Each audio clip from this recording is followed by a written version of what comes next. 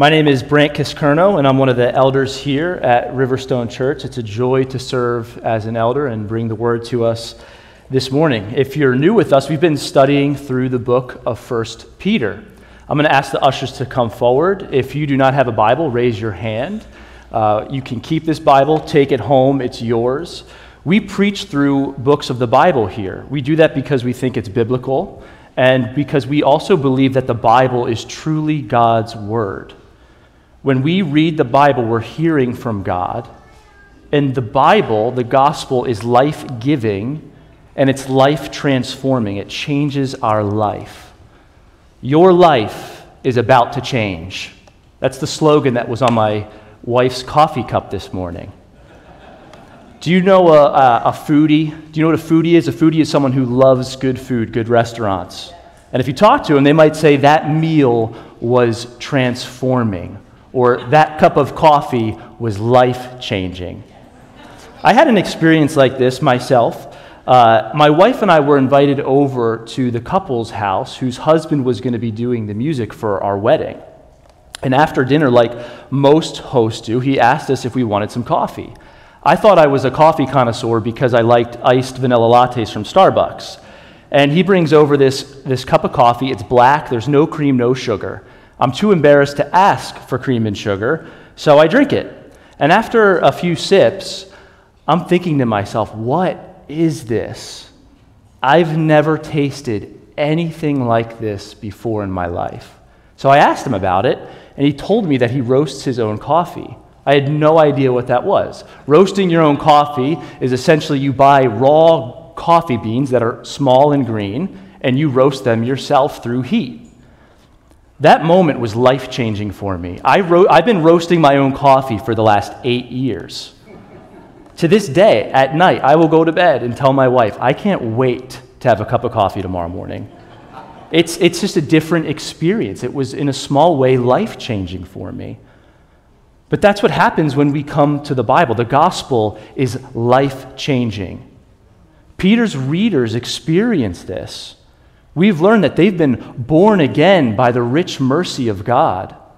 They've been redeemed by the precious blood of Jesus. They have a living hope through the resurrection of Jesus. And now we see that they were also called to pursue holiness. But how does that work? How does God work to give us life? How does He work to make us born again? How do we pursue holiness, and what does it look like in our lives as Christians? And we're going to see more of that in our text this morning.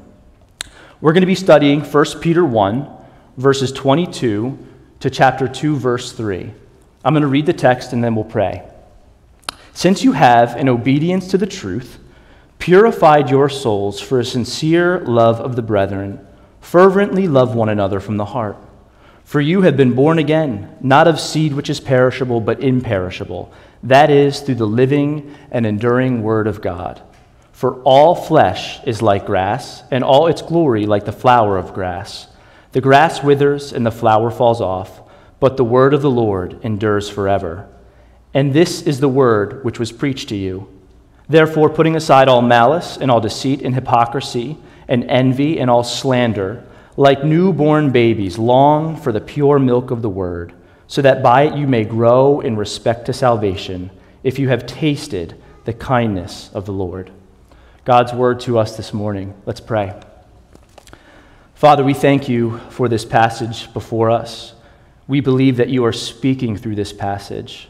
As we study it together this morning, may your Spirit open our eyes and our hearts to bring about life in those who do not yet know you, to sanctify us, to make us more like Jesus. Let us see and taste your kindness through your word this morning, that we would crave it as a church family and we would walk in love. We pray these things in the name of Jesus. Amen. Now, last week, if you remember, Brian took us through the passage, and he mentioned that there were 3 imperatives in the passage. And by way of a reminder, he said that an imperative is a command. It's when we're called to do something. This week we're going to see some more imperatives, but we're also going to see what we call indicatives. An indicative is something that is true of us. It's something that's already been accomplished. Now, this is important because as we study the Bible and we grow in our understanding of the Bible, we start to see that any time we're commanded to do something, we're given an imperative, it's always based on the foundation of something that is true of us and indicative. For example, several months ago as a church, we studied the book of Philippians. In Philippians chapter 2, we read that we are to work out our own salvation with fear and trembling, for it is God who is at work in you. The imperative is work out your own salvation. That is what they're being commanded, called to do. The indicative is God is at work in you. That is true for every one of us who is a follower of Jesus. God is at work in us, period. You could rephrase it saying, since God is at work in you, work out your own salvation with fear and trembling. This is how the gospel works. It's the difference between saying, do good works and you will be saved, versus you're saved in order to do good works. We need to understand this, or we fall into this trap of trying to earn our way and our righteousness before God. So Peter starts our passage this morning with this phrase, since you have in obedience to the truth purified your souls. What does he mean? Is their obedience to God's law purifying their souls, making them right with God? I don't think that's what he means. This is our first indicative this morning. He's telling his readers their souls have been purified. Notice the connecting word he starts with, since. That brings us back to what we read last week. And at the end of last week's passage, we read that they were redeemed by the blood of Jesus, Jesus came into the world, and God raised him from the dead, so their faith and hope are in God. Since you have an obedience to the truth. Peter is calling their act of faith an act of obedience.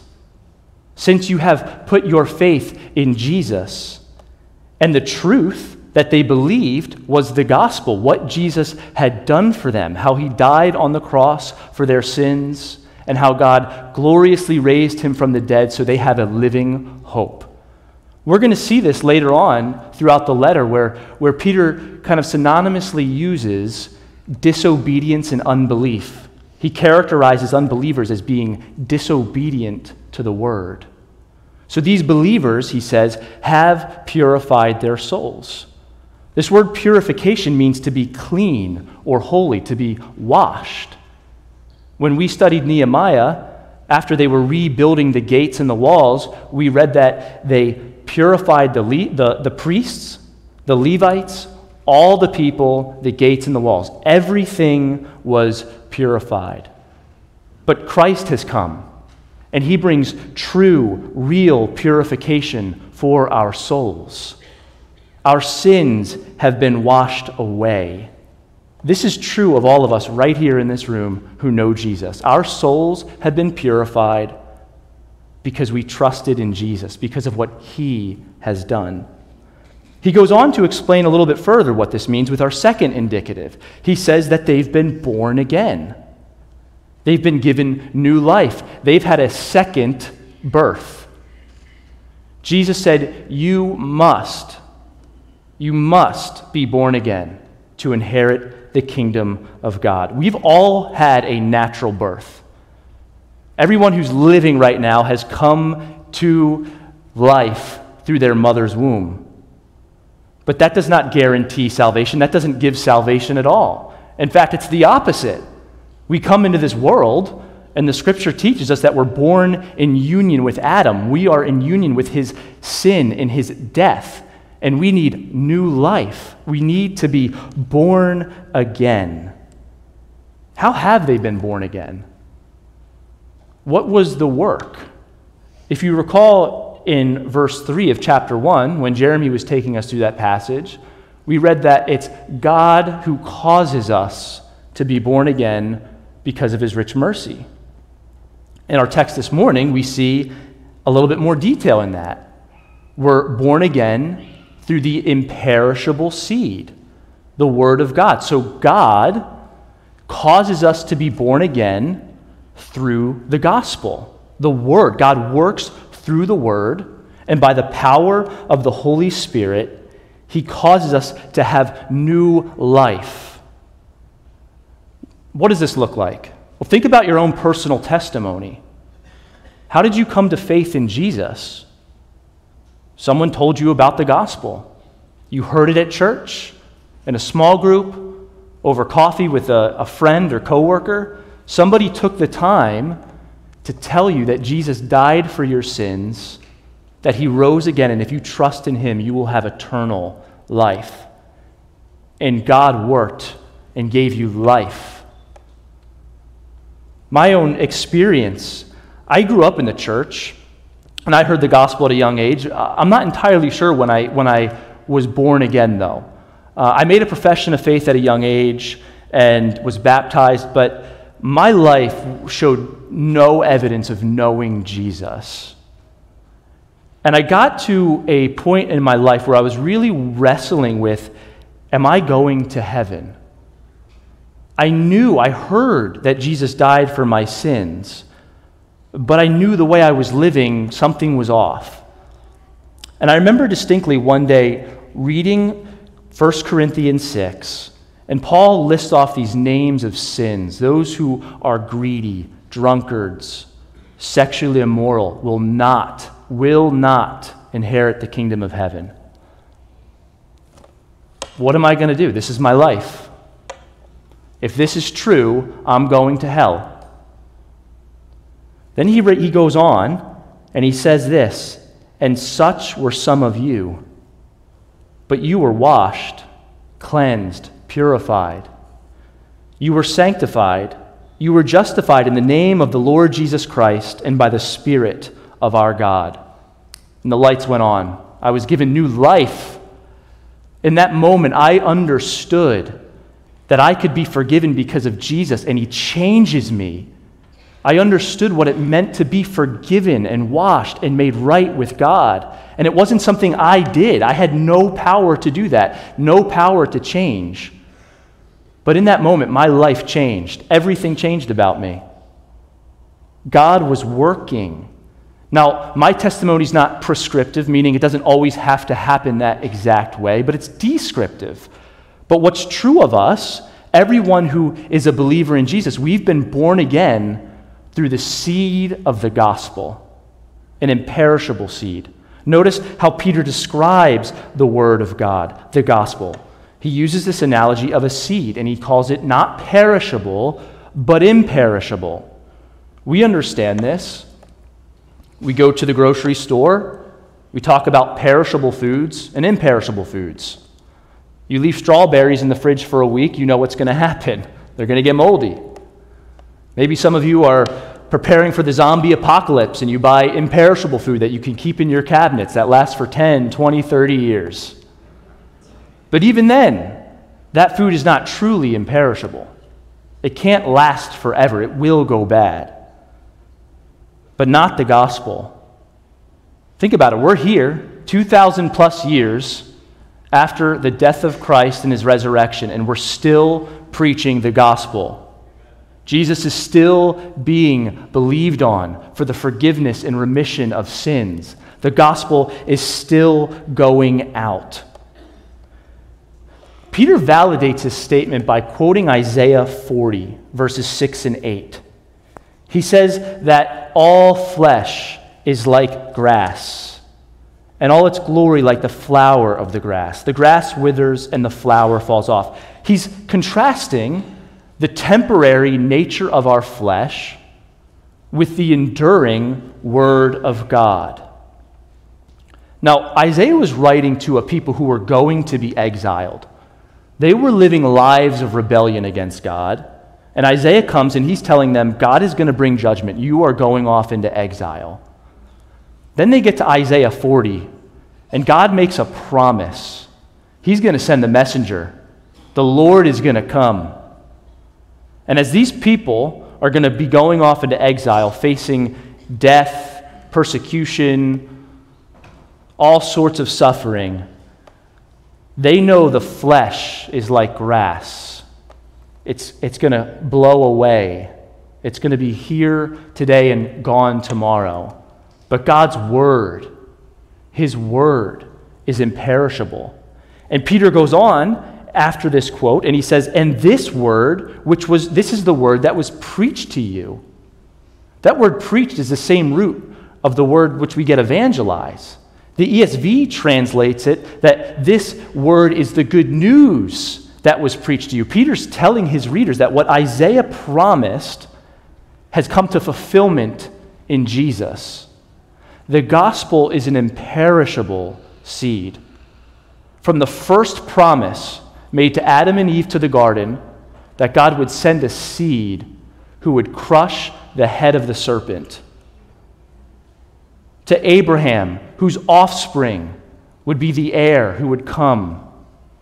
To David, whose descendant would sit on the throne forever. To Isaiah, prophesying about the coming suffering servant who would redeem the people of the Lord.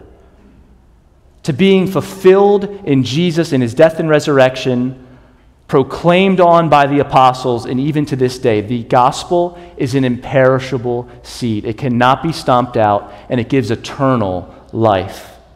And we need to know this. Remember, Peter's readers, they're in exile. They're being persecuted. What they need to be reminded of in facing death is they've been born again. They have eternal life. Though their flesh may perish, they have a living hope because of the resurrection of Jesus. When the world around us is crumbling, when we are facing death, some of us are in this room facing cancer.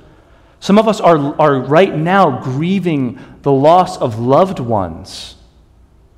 And we all feel it, right? I don't feel the same way I did 10 years ago.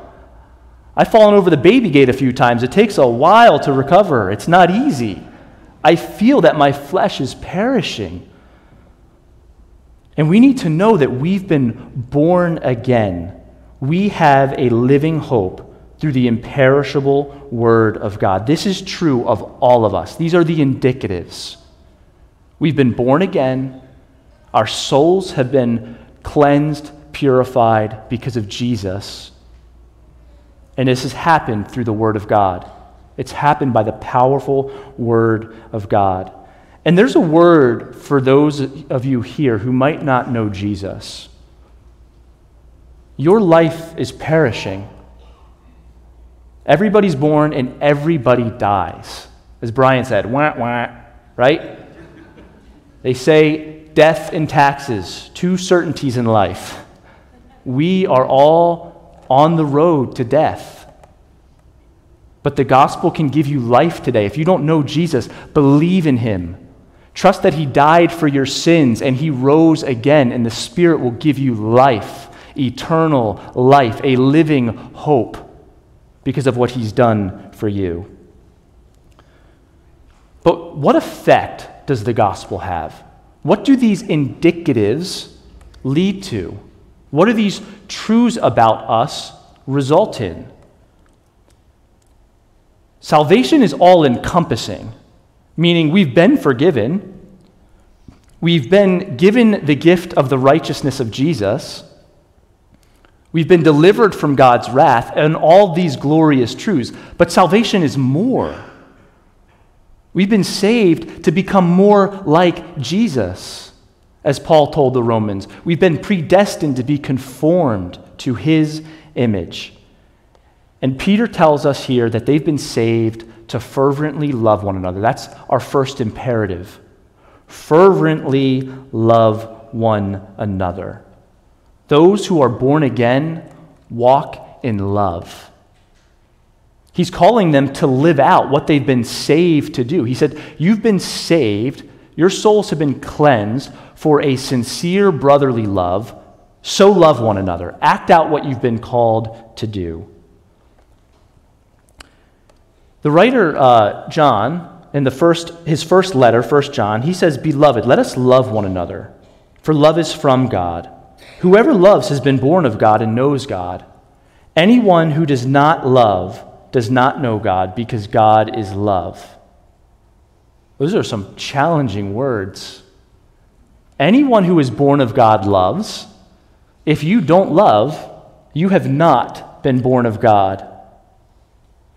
Now, he's not expecting perfection, but what he's telling us is those who are born again, they love. They walk in love. I think what Peter's doing here is he's giving us a picture of what holiness looks like.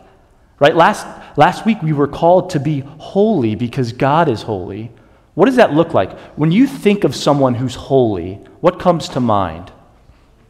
Is it knowing all the right Christian doctrine, speaking all the right Christian jargon, looking like they have it all together on the outside? The truth is, you can know all the right things, you can say all the right things, but if you're not loving, you're not holy. We understand this. When we see someone who's really loving, gentle, tender, kind, they really reflect Jesus. There's just something different about them. And we see it, we understand it, we grasp onto it.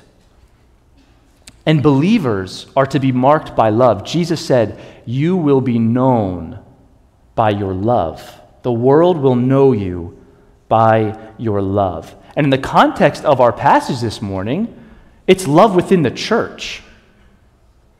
It's love within the community of believers. We're called to love one another. When he says they're saved for a sincere brotherly love, he uses the word Philadelphia. We are from the city of brotherly love. Philadelphia sports fans love their teams no matter what. Eagles lost, Phillies lost, Sixers lost, bad giraffe picks, but the fans still show up. They still love their teams. It's a brotherly love, a family love. The church, as Jeremy told us this morning, is a family. We are a family. And we are to have a brotherly love for each other like we are family. We understand that this love is hard. It doesn't come naturally to us, but we're called to eagerly seek it, to work it out in our lives. It's easy to think you're a loving person when you're alone. Get close to somebody and you'll realize how hard it is to love. It's like marriage, right? Before you get married, when you're engaged, you think you have no problems. Everything's good. No arguments, no issues. You get married, you move in, things change. You find out your spouse is messy. Maybe they put the ketchup bottle in the fridge instead of the cabinet. That was real for me and my wife. I never understood why they put the ketchup bottle in the cabinet, not in the fridge. But the point is, friction starts even over small things, right? When we live in community as a church, when we get in small groups, involved in church ministry, friction can start. It happens, but we're called to seek love. What does that mean? It means we forgive each other when we wrong each other. It means we're patient. Love is patient, kind. It does not envy. It does not boast. It does not seek evil. We seek the best in others. We think the best of one another, not the worst. We don't jump to conclusions. We build each other up. I felt very loved this past week. While Austin was out on his sabbatical, he sent me a message earlier in the week, said that he was praying for me for this week. And I was, for whatever reason, just feeling very intimidated for my sermon. And Austin just built me up. I felt so loved in that moment. And I told him that. I said, Austin, I feel the love of Christ just emulating from you right now, via text, just building me up with his words. We're called to have this kind of love for each other because we're a family. Now, what's interesting is he's writing this to exiles. In your exile, don't seek to get free. Don't seek something that's easier. Love one another. As you have a living hope, I'm calling you to holiness and to walk in love. Imagine how hard it would have been for them to love. We know when we're suffering, it's easy to turn inward, right? It's easy to not rely on others. It's easy to kind of seclude ourselves. But he's calling them, in your persecution, walk in love. Their faith, we learned, it's being genuinely tested. The genuineness of their faith is being tested. And the mark of a believer is love. So Peter's calling them to live out their love. So their souls have been purified. They've been born again in order to love. So the first thing we see this morning is that the gospel is the seed that saves us to love. The gospel is the seed that saves us to love. Now, when we look at commands, there's always a positive and negative aspect of a command, right? For example, God told Adam and Eve they could eat freely of any tree in the garden. That's a positive command. Go and enjoy whatever you want. But don't eat of the tree of the knowledge of good and evil. That's the negative aspect of the command. And as we move on into our passage this morning, in the beginning of chapter 2, we read that they're to put aside all malice, deceit, hypocrisy, envy, and slander. These are attitudes that are the opposite of love. When's the last time you heard someone being slandered and thought, that was really loving? That was a nice thing to do. Right? Now, let's go through these terms and define them to understand why Peter is mentioning them. What's so bad about these? Malice. Malice is wickedness and evil in the broadest sense, a mean-spiritedness with potentially an intent to harm somebody. Deceit, to trick or to fraud somebody. You know, we're going to be heading into the political ad season. Don't you just love those ads that come on TV and it plays about a 10-second snippet of one of the candidates' words? And President Biden would never say. Real deep voice, right? They're being deceptive. They're not telling the whole story. Something's left out, right? They take one snippet of their speech and leave it out. It's deceit. Or perhaps your wife asks you how much you spent at the golf course. And instead of saying $100, you say $80 because it sounds better. You're trying to deceive. You're trying to shade the truth. Hypocrisy is like wearing a mask. It's insincere. It's the difference between what you believe and how you live. It's coming to church on Sunday, acting like you have it all together, and it's living a completely different way Monday through Saturday. Hypocrisy. It's insincerity, not real. Envy. It's like jealousy. It's wanting what someone else has. You're envious of another person's position, looks, wealth. You could be envious of another person's spiritual gifts, their position in the church, how the Lord is using that person for his glory. And then slander, evil speech, defaming somebody's character, saying something about someone so they think less of that person. Can you believe what the pastor said? Can you believe the decision he made? It doesn't take long to be on social media to scroll through and see what slander looks like. All of these things are inconsistent with being born again. We are to put them off like old clothes. One commentator noted, the sins that Peter names are not the gross vices of paganism, but community-destroying vices, so often tolerated by the church. I think I would agree with him, right? These are sins that we don't often talk about or mention. This is why when we bring in new members, a few times Austin has made a plea about slander and gossip. We have a responsibility to not live like that and to speak up when we see it. This happens in the church, and it's real. I experienced this myself in a rather shameful way. I grew up, as I mentioned earlier, going to church, and as I got into my early 20s, I was asked to help lead the youth group. And I started getting more involved. I had some opportunities to teach and preach, and pride just started creeping in my heart. And I had some differences of opinions, differences of theology with the pastor, difference of ministry philosophy, and I found myself at one point talking to people about it in the church. If I was the pastor, I would do this. We should be doing it this way. I was blinded by it. And by God's grace, the Spirit convicted me of my sin. I met with the pastor, confessed my sins to him, and he lovingly forgave me. We're very close. But that was destructive. It was evil.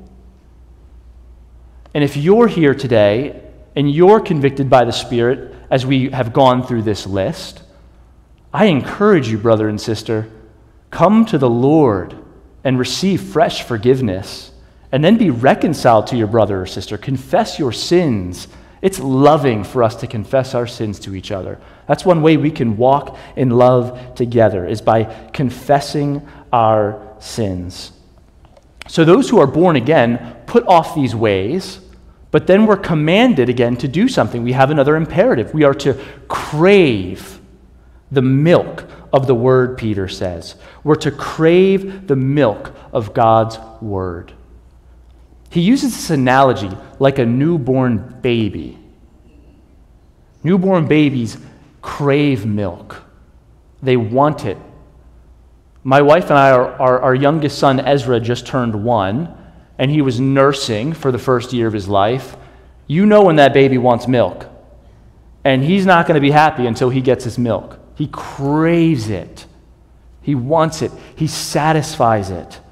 And that is the believer's attitude. Those who have experienced the imperishable seed of the gospel crave more gospel. They crave God's word. It's an interesting parallel, isn't it? They're to be like newborn babies craving God's word, and yet they're to grow in salvation. They're to mature. Peter's not saying they're not to move on to deeper truths or they're not to grow, but this is written to all Christians. He's not writing this command to just new Christians. New Christians, you crave the word. If you've been a Christian for 20 years, you're good. All Christians, like newborn babies, crave the pure milk of God's word. We've been born again by it.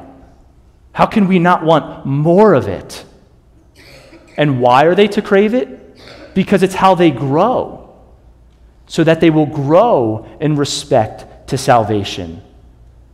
Now, when we talk about salvation, the Bible uses tenses. We have been saved, we're being saved, and we will be saved. And because we're being saved and we have not yet died and gone to heaven to be with Jesus, we're to grow. And we grow through the Word of God. Just like the seed has given us life, that same seed grows us. It's the Word that is working in us. God spoke in the beginning and it was created. God's Word is powerful. And when we read the Bible, we are coming to the very Word of God. In fact, craving the Word is how we put these ways off and walk in love. It's as we crave this milk and we grow that we put off these vices. We put off malice, deceit, slander, and we grow. What does it look like to crave the word? Now, I want to be careful here because believers are to crave the word. It's natural for us to crave what has first given us life. But I know it can be a struggle for many. So what does it look like? How can we crave the word? Well, one, we could start by craving the word together in community. Think about how do you prepare to come to church on Sunday? How do you prepare to hear God's word? We could pray for each other. We could pray for the pastor, that the Lord would work, that we're coming to hear from the word of God. Grab a study Bible. Perhaps you're saying, I don't know where to start. Grab a good study Bible. You know, one thing that's too tempting for us is we say, I'll start when I'm ready. I'll start when I feel like it. Well, when are you going to feel like it? If God's word is the power that works, start reading it, and you will start craving it. Prayerfully read through the Bible. I would encourage all of us to start by reading Psalm 119. It's all about the Word of God. And as you read it, pray, Lord, let this be me. Work this kind of heart in me. Let me delight in your commands as much as in all riches. Let me love your word more than anything. God will produce this craving in us as we seek him. It's like going to the gym, right? I used to go to the gym, right? There would be many days where I didn't want to go. But I knew if I didn't, I would lose my strength, my endurance, my stamina. So even if I didn't want to be there, I still went and did it. Even the times we don't want to read our Bibles, we come on our knees. Lord, I don't want to read right now, but I need your help. I need you. I want to taste your kindness that saved me. I want to be reminded of who you are and what you've done for me, and seek him. And he goes on to say, with this last indicative this morning, if you have tasted the kindness of the Lord. Now that could actually be translated, since you have tasted the kindness of the Lord. It's true of them. They've tasted God's kindness. How? Through his word. The word that made them born again. The word where they heard how Jesus died for them and rose again. The word that has given them a living hope. They have tasted the kindness of God. Notice that connection there between crave and taste. I still crave that cup of coffee every morning. I tasted it and I crave it. We've tasted God's kindness, brothers and sisters. We're to crave it. Notice his flow of thought here as we come to conclusion. He's telling his readers, his exiled, persecuted readers, they're suffering, and he reminds them who they are. They have tasted the kindness of God through his word. They've been born again. Their souls have been washed and made clean. And because of that, they're to crave his word and walk in love. That is true of us, brothers and sisters. That's our big idea for us this morning. The gospel is the seed that saves us, and it's the milk that grows us to love. All of us in here who know Jesus, we've tasted his kindness. We've been born again. Know that. You have been born again by an imperishable seed. We have eternal life, a living hope. What do we do about it? We walk in love.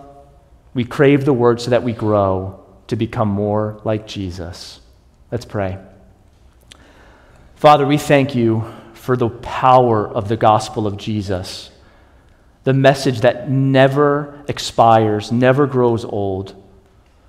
Lord, if we've grown cold to that message, will you soften our hearts and revive our hearts, that we would taste afresh your kindness this morning, that we would be reminded that we've been born again. We've been redeemed from our futile ways. We are not the same people we once were.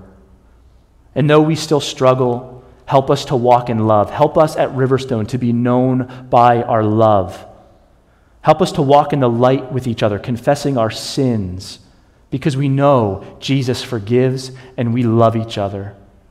Lord, we ask your mercy and your grace upon us this week, that this week we would crave your word and we would walk in love because we have tasted your kindness. We pray these things in the name of Jesus. Amen. The Lord be with you all this week. Thank you.